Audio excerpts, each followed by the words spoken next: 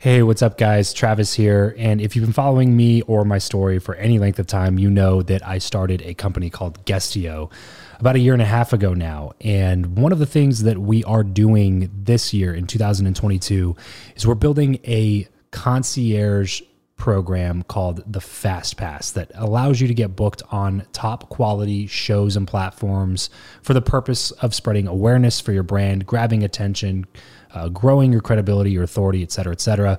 And so if you are listening to this right now and you are a 7-figure plus entrepreneur and you have a budget to bring in traffic, attention, credibility, authority to your brand, then this might be a really great program for you. Just head over to travischappell.com/10K. Why 10K? Because we guarantee in this program that you're going to be able to speak in front of 10,000 people within 90 days. Okay, 10,000 people within 90 days. Imagine getting on a stage in front of 10,000 people to share your message, your story. Well, that's exactly what we are doing inside of this program through virtual stages like podcasts or virtual events or YouTube channels or blogs. You name it, we are working with it, and we are trying to get you booked on those platforms. So travischappell.com/10X. There's a quick application there, and then right at the end of that application, it'll prompt you to set up a phone call where you'll jump on a call with me, and we'll talk through whether or not you're a great fit for this program. Please act fast on this. Do not wait, because we are only taking on 1 or 2 clients a week due to constraints with our team and the limited supply of high quality shows and platforms that are out there in the market. So if that's you and you're really wanting to explode your brand in 2022, head over to travischappell.com/10K, fill out the application, schedule a quick phone call, and you and I will chat really soon about whether or not this would be a great fit for you. Thanks, guys. Talk to you soon. Hey, this is Michael Coles. I'm the author of Time to Get Tough, How Cookies, Coffee, and a Crash Led to Success in Business and Life. And if you want a shortcut to success and networking, all the things that are important to building your career going forward, you need to tune in to Travis Chappell. If you're tired of the old way of networking, the business cards, the awkward conversations, and the aggressive pitches, but you know how crucial your network is to your success in life, then you're in the right place. Welcome to Build Your Network, the only top-rated show committed to helping you master content networking, foster real relationships, increase your authority, and build the network of your dreams. Listen in on conversations with world-class entrepreneurs, authors, thought leaders, and more as we deconstruct their best strategies for your success. So get ready to burn your business cards, ditch the name tag, and discover the new way to network with your host, Travis Chappell. What's going on, everybody? Welcome back to another episode of Build Your Network. Today, I'm sitting down with Michael Coles.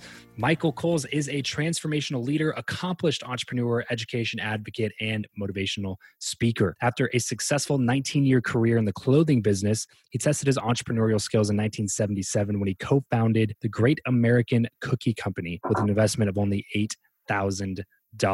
And then after the Great American Cookie Company was a success, he sold the company in 1998 with sales over $100 million. Then he took over the corporate reins over at Caribou Coffee Company as chairman, CEO, and president. And then over the next 5 years from 2003 to 2008, Michael more than doubled the size of the company, extending the brand reach domestically and abroad. And in September 2005, he successfully took the company public on NASDAQ under the symbol CBOU. So this guy is, when we talk about tried and tested entrepreneurs, Michael Coles is definitely towards the top of that list. And I can't wait to get into the conversation that we're about to have. But before we get into that conversation, really quickly, if you are a podcast host or a content host, or you like to be a guest on podcasts or on other pieces of content, then you're going to want to head over to Guestio.com. That's guestio.com. It's a software that my team and I put together recently that helps connect high-level podcast hosts and content hosts with high-level guests for their shows. So if you are one of those two types of users, then be sure to head over to Guestio.com, set up your free profile, and start browsing through some of the amazing guests and shows that we have built up over there. That's Guestio.com. Michael, thank you so much for joining me on the show today. I'm happy to be here. And it's nice, especially in this environment, to have an opportunity to talk to you and a lot of other people. So I'm glad to be here. Yes, definitely. Podcasting definitely allows us to be able to get the word out when there's not a lot of other ways to get the word out anymore. Yeah. It's also nice not to be wearing a mask. That's very true. Makes conversation a little bit more difficult. No kidding. Well, Michael, there's so much to get into here, so I want to go ahead and jump in. Let's start all the way back. Let's take it all the way back. Talk to me about childhood Michael. Let's say 10, 11-year-old Michael. Talk to me about family life and culture, where you grew up, and how that impacted the decisions that you made coming out of high school. Okay. Well, when I was 10, started 10, my dad, we lived in a suburb of Buffalo, New York. My dad was, I would say we were upper middle class. I say that because, at 16, my brother got a car and my dad went bankrupt though when I was 10. And I had no idea, of course, at 10 what bankruptcy meant. It just meant that when I came home from school, there was a panel truck parked in front of our house. We had lost the house. All of our possessions were in this truck. And we were moving back to what would be a 2-flat. Where we lived on the bottom floor and the owners of the building lived upstairs. But, life didn't seem that different because we still had all of our furniture. I guess you'd say we had our stuff. And so, we had only lived in the house 4 years. So it seemed okay. But by the time I was 13, my dad always thought that he would be able to rebuild his life and get back on his feet. So he continued living a lifestyle that was above our means. And by the time I was almost 13, his wages were being so garnishy that he was barely bringing home a paycheck. And literally in the middle of the night, we moved from Buffalo, New York to Miami, Florida, Florida was a debtor's state. And so my dad thought once again he'd be able to rebuild, get his life back, by not at least being able to bring home a paycheck. But things were not like they had been when we moved from the house. We basically lived in about a 300 square foot 1-bedroom apartment. My parents slept on a screen porch. My sister and I had to share a room. And I literally woke up. This is really the beginning of my career. I woke up that morning realizing I had two choices.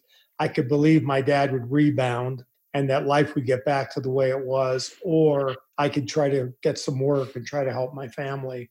And that's what I chose to do. And so my business career began when I was just about 13 years old. Wow. What was the first thing that you did? I was a beach boy. You could get a job pretty easily on Miami Beach. Getting up early in the morning, I would get up at 5 before school. I would head to a hotel, throw out the mats, put out the umbrellas.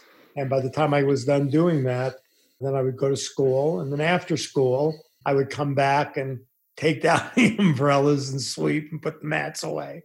And then on weekends, I was lucky enough to get a job as an apprentice, working with a kind of a handyman, but a guy he was a licensed carpenter, electrician, and plumber. So I would work Saturdays and Sundays with him. And back then, it was a way to make a living, way to make some money and give it to my family. Yeah, no kidding. What was your school experience like, having to work 2 jobs in the morning and after you got off? It's really interesting that you may be the first person that ever keyed in on that, because I had been an A student up until we moved to Florida.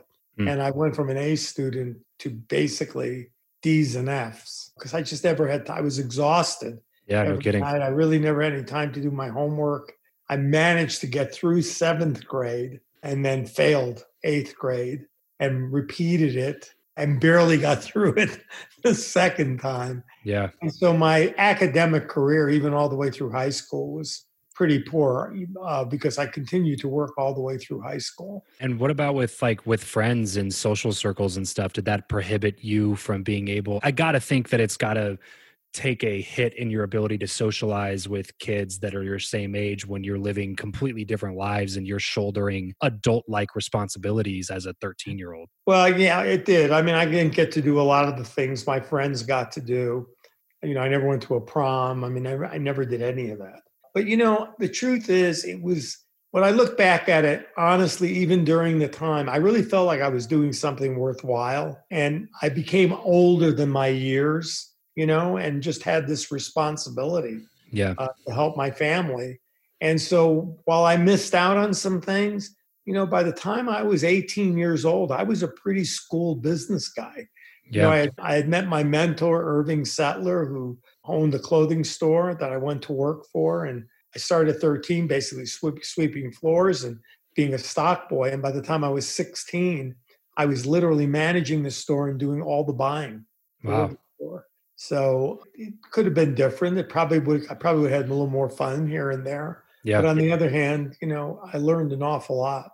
Yeah. Yeah. Well, and built the habits of hard work, I think, is one of the biggest takeaways there. It's not even just the knowledge that you got, it's just to be able to, at that young of an age, instill the habit of working that hard. I feel like had to have a big impact in your career going forward. And the other thing I would say about Irving, I mean, he was obviously my first major mentor, and it gave me throughout my entire life a sense of paying that forward. And as my life got better, one of the things I've always continued to do is mentor. I encourage people, if you've gotten to a place in your life where you can do it, here I am all these years later, and I'm still talking about my first mentor. Yeah, and right. So you just don't realize the impact you might have on somebody's life. Yeah, that's so huge. So talk to me about post-high school then for you. If academics weren't strong in high school, I'm assuming that you weren't somebody that was gung-ho about going to college, right? Let me take you back a little bit. So my senior year of high school, I went to live with my brother. And my brother lived in Rockport, Massachusetts. I was in a school where my graduating class in Miami Beach would have been about 1,200 students. Wow. I moved to a town where my graduating class was 52. And, a little bit of a difference. Yeah, I had to work a little to earn money to live with my brother, but it wasn't the kind of work that I had to do when I was living in Miami. And I became an honor roll student that year, and actually did get I was going to go to Arizona State University. I got into Arizona State, and the reason it was Arizona State, I had a friend that moved out there and encouraged me to come out there. That was my plan after school, was to save money to be able to go to college. And then a twist of fate, I got offered a job when I was literally 20 years old. And I wasn't going to take the job, but the guy that recommended me said, look, if you go to college, you'll probably come out of college, and this is the kind of job you're going to try to get. Yeah. And he said, why don't you just do this for a year? And if you don't like it, you can always go to college. I remember this. I called Arizona State and asked them if I could get a 1-year deferment. Yeah. And they gave it to me. And so I had this little thing in the back pocket of a year. Well, as things would go, it turned out, to be a career building job, and I wound up never going to college. So talk to me about that first career type job that you had. What was the thing that propelled you forward to really stick in that and make it a career building type of a job? Obviously, through the description of my childhood, I didn't grow up with an affluent child. Yeah, right. So maybe when you were 7, but not when you were 15. Exactly. Yeah. And so people were always telling me my limits. When I was 20, I looked really, really young. I mean, I probably looked, honestly, when I was 20, I could have told someone I was 14 and they would have believed it. I was not one of those guys at 20 that didn't have to go and show their, a card to buy a drink. Yeah, that's me. You were probably. I was definitely that guy. Yeah. When I was 15, when I was 15, I could pass for 20. Yeah, right. Exactly. Yeah. So I was not like that. So to have the kind of job that I was offered, even as I was a trainee initially, and then I got my own territory when I was 21. And the territory I got was the worst territory in the whole company. And people and then when I got there were accounts that I called on in the clothing business that basically felt sorry for me. They said, why would you have taken this job? It's the worst territory. The company had sold everyone. We threw them out. And, I had that fighter instinct. I was going to say that right there that right there tells me everything I need to know about you, Michael, because there's two different types of people in that situation. There's the people that buy into all of the excuses and all of the reasons why they can't make this work. And they would quit and then blame it on the company. They'll quit and then they'll be like, that company sucked. Everybody I called told me it wasn't going to work. Like it was bad and nobody would have been able to be successful there. But instead, you don't do that. I couldn't even get clothing retailers I couldn't even get in to see them. They wouldn't even look at the line. But I figured something out in Michigan, and that was, I'll tell you this real quickly. The Upper Peninsula of Michigan, which was part of my territory, was literally 400 miles from where I lived in Grand Rapids to get all the way across the Upper Peninsula. And what I learned on my first trip up there, salesmen never went. They just never went. If you had a retail store in the Upper Peninsula, you had to go to a clothing show. Well, it didn't take me long to figure out that what I needed to do was spend time until I could flip it. where the majority of my business could come from down below, I started making trips up there. And they were so grateful to see a salesman actually walk in. A person, yeah. Yeah. Right. So they started, instead of buying where they were just buying pants or jeans, they started buying shirts and sport jackets. And so the accounts became bigger and bigger accounts. And at the same time, I was working my way through Lower Peninsula accounts and eventually took that territory, which was 73 out of 73. And the last year I was there, it was number 3 in the country. Wow. How long did you end up working at that job? 2.5 years, almost 3 years. And I left because I was doing more business in Western Michigan than they were doing in the Thumb, which was Detroit. And that was during Detroit's heyday. Wow. I was doing more business outside of the Thumb. And so when the territory became available, my boss, a guy named Bob Lors, I called him up and said, look, I want to move to Detroit and I want the whole state. And I'll hire someone to work for me to take over Western Michigan, but I want Detroit. And he started laughing and he said, you're number 3 in the country. You just started making money. He said, you're not ready for Detroit. I guess I was 22 or 23. And he said, you're 23, you look 18. No one's going to want to buy from you. They're going to laugh at you in Detroit. And basically I said to him, Bob, if you don't give me the territory, this was in September. I said, I'm telling you now, I'm gone in January. And he just laughed again. And about 3 months later, when they shipped me the new line, which was for spring, which was for, summer, I called him up. I said, what do you want me to do with all these boxes? And he said, what do you mean? Why don't you go out and sell it? I said, Bob, I'm gone. I told you. Yeah. I already took another job. Anyway, he flew in. He tried to talk me out of taking this other job. And so I moved to Detroit and took over this new company line. And it was very successful. I made 4 times as much money my first year with the company. Wow. And my biggest year at HIS. But the best part of it was Bob and I, by the way, till he died, we were the best of friends. Every time one of my customers would run a full page ad, and I'm talking back then, this is like Hudson's department store, and there was a big chain called Hughes Hatcher Sufferin, who were the accounts. They would run a full page ad. I would send the copy of the ad to Bob with a little note that said, you're right. No one will ever buy from me in Detroit. And he actually wound up becoming president of the company. He was my sales manager. He was a really wonderful guy. And I talk about him in my book. That's funny. So next stage of the career, how long do you end up doing? Because I know that you end up being in clothing for a couple of decades. Is that right? Yeah, 19 years. And then just through a quirk of fate, I was in California at a clothing show and I saw a cookie store in the mall. I had 3 young kids and I was traveling an awful lot. The industry was moving to Asia. And I knew instead of traveling 3 days a week, I was going to probably have to start traveling 3 weeks a month. And so I came back from that show after seeing this cookie store. And there's a long story about it in my book. But when I came back, I told my wife, I'm not sure what we're going to do for the rest of our lives. But while we're trying to figure it out, let's open up a cookie store, like one cookie store. And so I never thought it was going to be my business. But, I didn't know anything about the food business, but I liked the margins of the cookie business. And I figured until I figured out what I was going to really do, it would be a way to have some income. And so, I wound up doing it with a partner whose wife had like the greatest chocolate chip cookie recipe I had ever had. We did it together. We opened up the one store. It opened up extraordinary. There's a long story about that too in the book. A funny story how we almost burnt the mall down the first day, but that's another story. You have to get the book to read that one. Yeah. I haven't sent you my book, huh? No, I got a copy of it. Oh, good. Yeah, yes, good. Yep. Yeah. Yep. But anyway, so 6 weeks after we started the company, I was involved in a near fatal motorcycle accident. I was told I'd never walk normally again. I would always need some type of aid, canes or crutches. It stopped everything else I might have been able to do because back then you couldn't go into a job interview on a walker. I mean, there was no ADA laws back then. And, the truth is that I was not in any shape to try to do something else in my career. And so I wound up while I was going through major rehab, learning how to walk again. I wound up, focusing on the cookie business. And by the time I was walking, we had about 20 stores.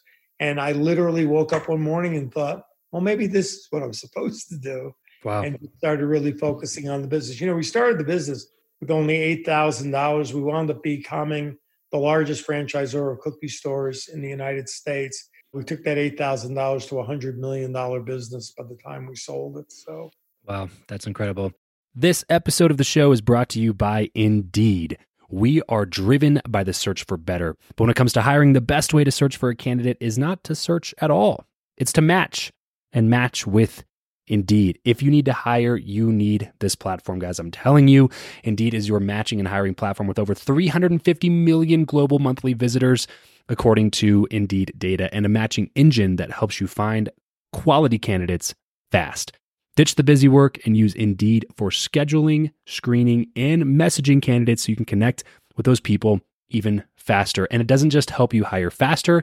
In fact, 93% of employers agree that Indeed delivers the highest quality matches compared to other job sites, according to a recent Indeed survey. And look, guys, one of the things that I wish I would have used Indeed for is this matching service.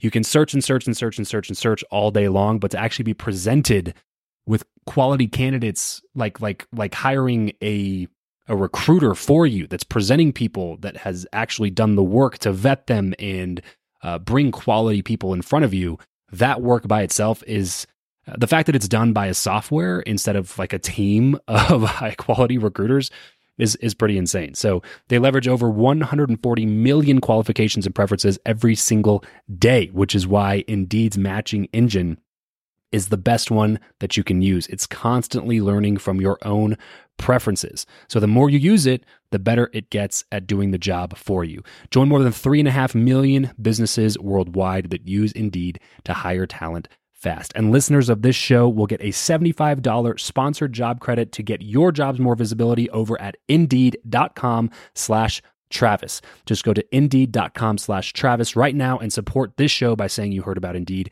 here on the podcast. Indeed.com/Travis. Terms and conditions apply. If you need to hire, you need Indeed. So much to unpack there. And I want to keep going on the story because I know that you talk a lot about the crash and how that helps shape your career. And so we try to always talk about the things that other people don't get to. So give us a quick synopsis of like what you view that crash setting up the rest of your life for, and maybe just a lesson or two that you took away from that. And then we'll move on to the next part of the story. As I said earlier, I mean, all through my life, people had always told me what my limits were. Yeah. And so it always gave me this incentive to prove them wrong. And about 9 months after my accident, I was still on 2 canes. My daughter, who was 3 years old at the time, asked me to race her to the mailbox. We were going up to get the mail. And when I took off to run, the pain was excruciating. It was literally the first time since my accident that I realized I was disabled. And before I could even make an excuse to her, she just looked up at me and said, "Daddy, you know what? I'm really too tired to run to the mailbox." She knew what was going on. And it was devastating because what I realized, I was not just disabled in my legs, I had been disabled in my mind. It was the first time in my life that doctors had told me what my limits were, and the pain of learning to do all of this kind of put me in that safety zone. I came back in the house and told my wife, Donna, there was no way I could live the rest of my life like this. I had to try something different. And so I began a self-style rehabilitation program that eventually, was to get more flexibility and strength in my legs. And it eventually took me from a stationary bike to a regular bike. And at the same time, we built the cookie company to its national success. I not only learned to walk again, but set 3 world records riding across the United States on said bicycle. Wow. Yeah, that's incredible. What was the most difficult part of the actual trips that you did, the actual like cycling that you did? Because I'm sure, I mean, that's got to take a huge toll mentally and physically. So what were a couple of were there any times where you really felt like, why am I even doing this anymore? Every day. Both through training. So the first time I went across the country and set this record, I knew I needed it to feel like I had my physical life back. But then I knew it was not my best effort because I, again, was not prepared for the kind of what you have to go through to get across the country. Yeah. And so I knew I could do it again. I knew I could do better. So in 83, I set out again from Savannah to San Diego. And I was going to break my record by over 5 days. And I would have actually, if I hadn't crashed, I got hit by a dust devil, which is a dwarf tornado, and broke my collarbone. I'm going to get through this real quick. So in 84, I rode across the country again. This time I had horrible winds, but I got across the country. I broke my record by over 4 days, across the country in 11 days, 8 hours, 15 minutes. And then in 89, I joined a 4-man team to do the Race Across America. We went from LA to New York. We won the Race Across America. We crossed the country in 5 days, 1 hour, 8 minutes. Both records still stand, by the way, to today. Here's the thing let me just say about it. One is that I probably learned more about business during those 4 crossings than anything I ever did in business in my life. Wow. Because the 2 lessons were, one is that it doesn't really matter how many miles you ride or how many thousand miles you ride, how many hours you train, weeks, days, months, whatever it is. The most important thing, especially in 84, where the winds were so bad getting across the country, what I realized, if you don't finish the last 5 miles, you will never be prepared for the next 5 miles. You've got to get through this stuff. I mean, I run through it. We all do. In business, you run into stuff that is just not working out the way you plan. You got 2 choices. You can just give up, or you can say, I'm going to finish this. I'm going to learn from it so that I can move on and make sure I don't make the same mistakes in the next time I attempt to do something that's either a new product or a new process. I can learn from this. You know, Bobby Jones, greatest amateur golfer that ever lived, said, I never learned anything from a golf tournament I won. And all of us learn more from things that don't go right. So many amazing lessons to take away from this, Michael, and maybe we can do a part 2 interview. I feel like I'm saying that a lot recently on the show, but there's so many other areas to take this. But I do want to get into the next venture that you did, which was Caribou Coffee.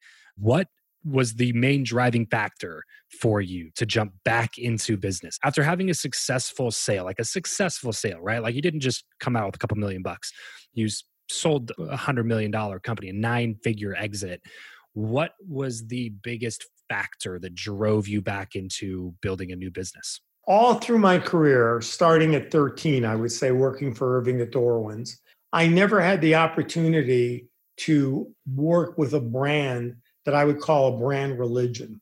Even though it wasn't the biggest, it was, you know, I can compare it not in the same size, but, you know, Apple Computer, Harley Davidson, these are companies that went through tremendous trials. Yeah. I mean, companies that almost went out of business, both of them almost went out of business. And what kept them was the loyalty of their customers. Their customers were like evangelists. If you were driving a Honda and your friend had a Harley, they would come down on you. What are you doing? You got to drive an American. You got to drive a Harley. Yeah. And the same thing, people who had PCs, if they had a friend that had an Apple computer, you know what I'm talking about. Yeah. Well, Caribou was like that. When I did that, I started out as a consultant doing this project. And what happened was during the course of doing this project, I realized that almost all the stores I went to, I would see someone wearing a Caribou baseball cap or or wearing a Caribou t-shirt. And I thought to myself, then and now, I have never seen anyone wearing a Starbucks baseball cap or a Starbucks t-shirt. I'm not saying they don't have mugs, but that makes sense. Sure. And I thought to myself, if they're willing to wear that name, this is a company that I can turn around. This is a company we can make into a great company. And so it was the excitement of working with a brand where the base of customers were like, they were hungry for Caribou to be more successful. Yeah, right. Get me a Caribou in my town. I mean, I would hear that over and over again. You know, I loved Caribou. I get it in the airport all the time. I wish there was one here. I wish there was one there. Yeah. And then the other opportunity, of course, came. The brand was so strong. I knew that they didn't have a commercial sales division, you know, big box retailers, grocery stores. I went off on a limb and knew that grocery stores and people in towns who had Caribou in an airport, but maybe didn't have a Caribou in Tucson, but they could buy it at the grocery store. I knew we could build that business. We built a big online presence as well. And then we did a number of strategic licensing. We did ice cream. We did a breakfast bar. We did a number of projects like that. All of it was to broaden the reach of the brand. How do you start making decisions like that as you come in as the CEO? Like when you're looking in, you obviously were looking at this company with a pair of opportunity glasses on, right? Like you were looking to see, where can I make this better? What can I do? How do you start prioritizing the action list there? Or is it like a shotgun, like let's blast all of these, see which one works a little bit and then focus in on that? Like what's the strategy? It was not a shotgun. I came into the company. I screwed up my first day there. So it took me a while to get the team on board, because this was the first time I was working in any business where people were not coming there because of my vision. I was now coming into a company that already had their own vision. I would say they were being held back by the fact they were a really good company. They were not great, and the good was keeping them from being great. And so I came in with a whole plan of how we were going to build this business. And the people who loved the brand that were there, they got all excited, within a month of what we could do. A lot of them were scared. Our CFO, thought I was, completely off the wall. As an example, we were selling in the food industry. When you're in the grocery business, you talk about how many stores you're in by doors. Okay, how many doors you're in. Yeah. And so when I got there, we were in 8 doors. Okay. 8, not like 88. And it was all in Minneapolis. And we were roasting coffee in 5 different locations and then consolidating and shipping out of one. It was a ridiculous system. I said, the only way we're going to really be able to go after the grocery store business is we need to put everything in one plant. And again, these people looked at me like I was nuts. So we did a build to suit, which was I think somewhere between 11 and $14 million project, over 100,000 square foot building we built before we had any more business than what we had. And I remember sitting in the office the day we were signing the contract, and our CFO looked at me, this guy, George, and he said, if you don't get this company really moving, this is going to be the biggest mistake we've ever made. And I looked at him and I said, George, if we don't get this company where it needs to go, this is the least of our problems. And so I hired a guy from Coca-Cola, a guy named Henry Stein. There was no way to justify his salary, to bring him in, but he was the right guy. I knew he was tenacious and he would go call on all the right customers. And in 5 years' time, we went from 8 doors to 22,000 doors. Wow, that's incredible. So it was a big risk, but we had to do it, or we weren't going to get anywhere. Yeah, man, I love this conversation so much, Mike. I do want to talk to you a little bit about networking before we move on and finish this up. Who you know or what you know, Michael? Which of those two is more important and why?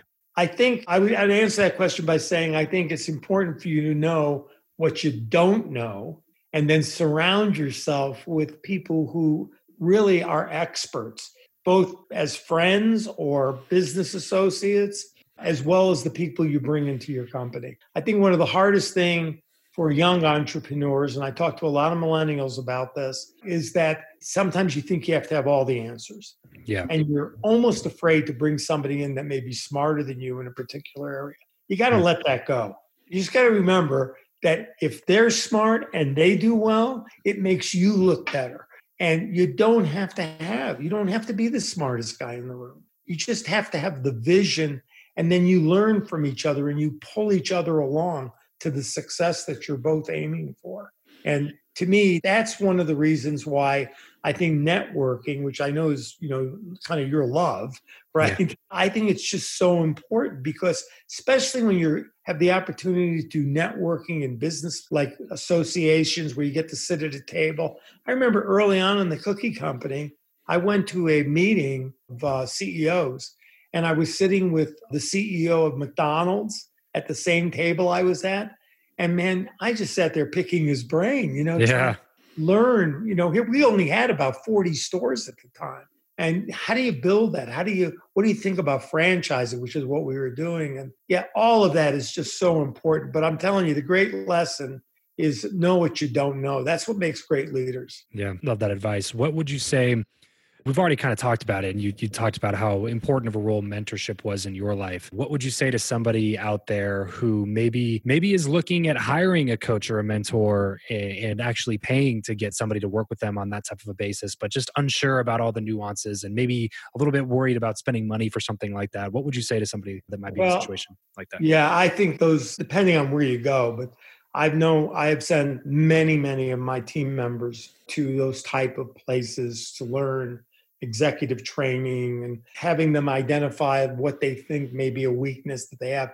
Yes, you certainly can find it sometimes in a mentor, but boy, you got to get lucky too. I mean, you got to make sure you have a mentor that's really ready to be a mentor, that's willing to give you the time, as opposed to someone that's not taking your phone call. Sometimes, you just have to go to a professional and let them give you some advice. And I think it's generally money very well spent. I've seen it work within organizations that I've led. I've also been in the banking business, and we basically had a line on our budget for exactly that, for people, for development. I don't think one necessarily is better than the other. Yeah. If you can have both, I think it's good to have both. Yeah, right. Yeah. Love that, man. Well, thank you so much for taking the time, Michael. Like I said, I wish we could keep talking, but we're already a little bit past time. So I want to be respectful of your time here and move on to the last segment, something I like to call the random round. Just a few quick random questions with some quick random answers. Ready? Okay. What profession other than your own do you think that it would be fun to attempt? I think I would have liked to have been an actor. I think I would have liked to have been in the entertainment business. I think a lot of business people were all in the entertainment business. Fair enough. I think it would be fun to actually get paid for it. Yeah, right. Exactly. If you could sit on a park bench with someone, past or present, and chat for an hour, who would it be? Warren Buffett. I just think it would be so exciting. Yeah. It would be like picking the brain of the smartest investor to have ever lived, potentially, especially definitely of our time. That would be a lot of fun for sure. How do you like to consume content? Books, audiobooks, blogs, podcasts, or videos? And then tell me one of your favorites of the platforms that you pick. I love books. Now, of course, audiobooks are great because you can listen while you're driving. I think podcasts are fantastic as well. But probably my very, very favorite book is two books. One is called Execution, which was written by Larry Bossidy and Ram Shadhan. It's a great book. And the other one is a book that you can hardly find anymore. It was written by David Habersham, who's a historian. It was called, oh my God, it's gone out of my head. I'll think of it in a minute. Okay. Give us a glimpse of your morning routine. I get up at 5 every morning. I have a quick cup of coffee and work out for about an hour. Then go to my computer and deal with emails. I generally work about 4 hours in the morning, just cleaning up stuff. I'm on Mountain Time, so I got 2 hours to catch up with everybody on Eastern Time. And so it generally gives me a good head start on the day. So that's my general routine. What is your go-to pump-up song, Michael? Old Time Rock and Roll by Bob Seger. I don't even have to think about that. Putting business aside, nothing business here. What is something just in life generally that you're just not very good at? I'm the worst baseball player in the history of baseball. I don't think I can throw a ball 20 feet. And by the way, the name of the book is The Reckoning. The Reckoning. Okay, awesome. By David Halberstam. Yeah. Perfect. As we get everything wrapped up here, Michael, what's the best place for listeners to connect with you more? michaelkohls.com, just like this podcast. A lot of speaking stuff is on there. There's a lot of podcasts on there. And I would say that it's a pretty dynamic website. We just completely rebuilt it. Awesome. So head over to michaelkohls.com to hear more about Michael, his story, and get some of the things that he's putting out there. Also, if you're listening to this right now, be sure to go pick up a copy of his book, Time to Get Tough: How Cookies, Coffee, and a Crash Led to Success in Business and Life. Highly recommend picking up a copy of Michael's book. Anytime that you can learn from somebody who's done as many things successfully, done as many things well in their career as Michael has, you should definitely take up that opportunity. So go pick up a copy of his book, check out some of the stuff that he has working over there. Michael, thank you so much for coming on the show. Had a blast chatting with you. Thank you so much for having me. That's it for this episode. If you want to connect with Travis and other like-minded people who also listen to the show, then you're going to want to head over to travischappell.com/group to join his free Facebook group, Podcast to Profit. Travis will see you there. And remember to leave every relationship better than you found it.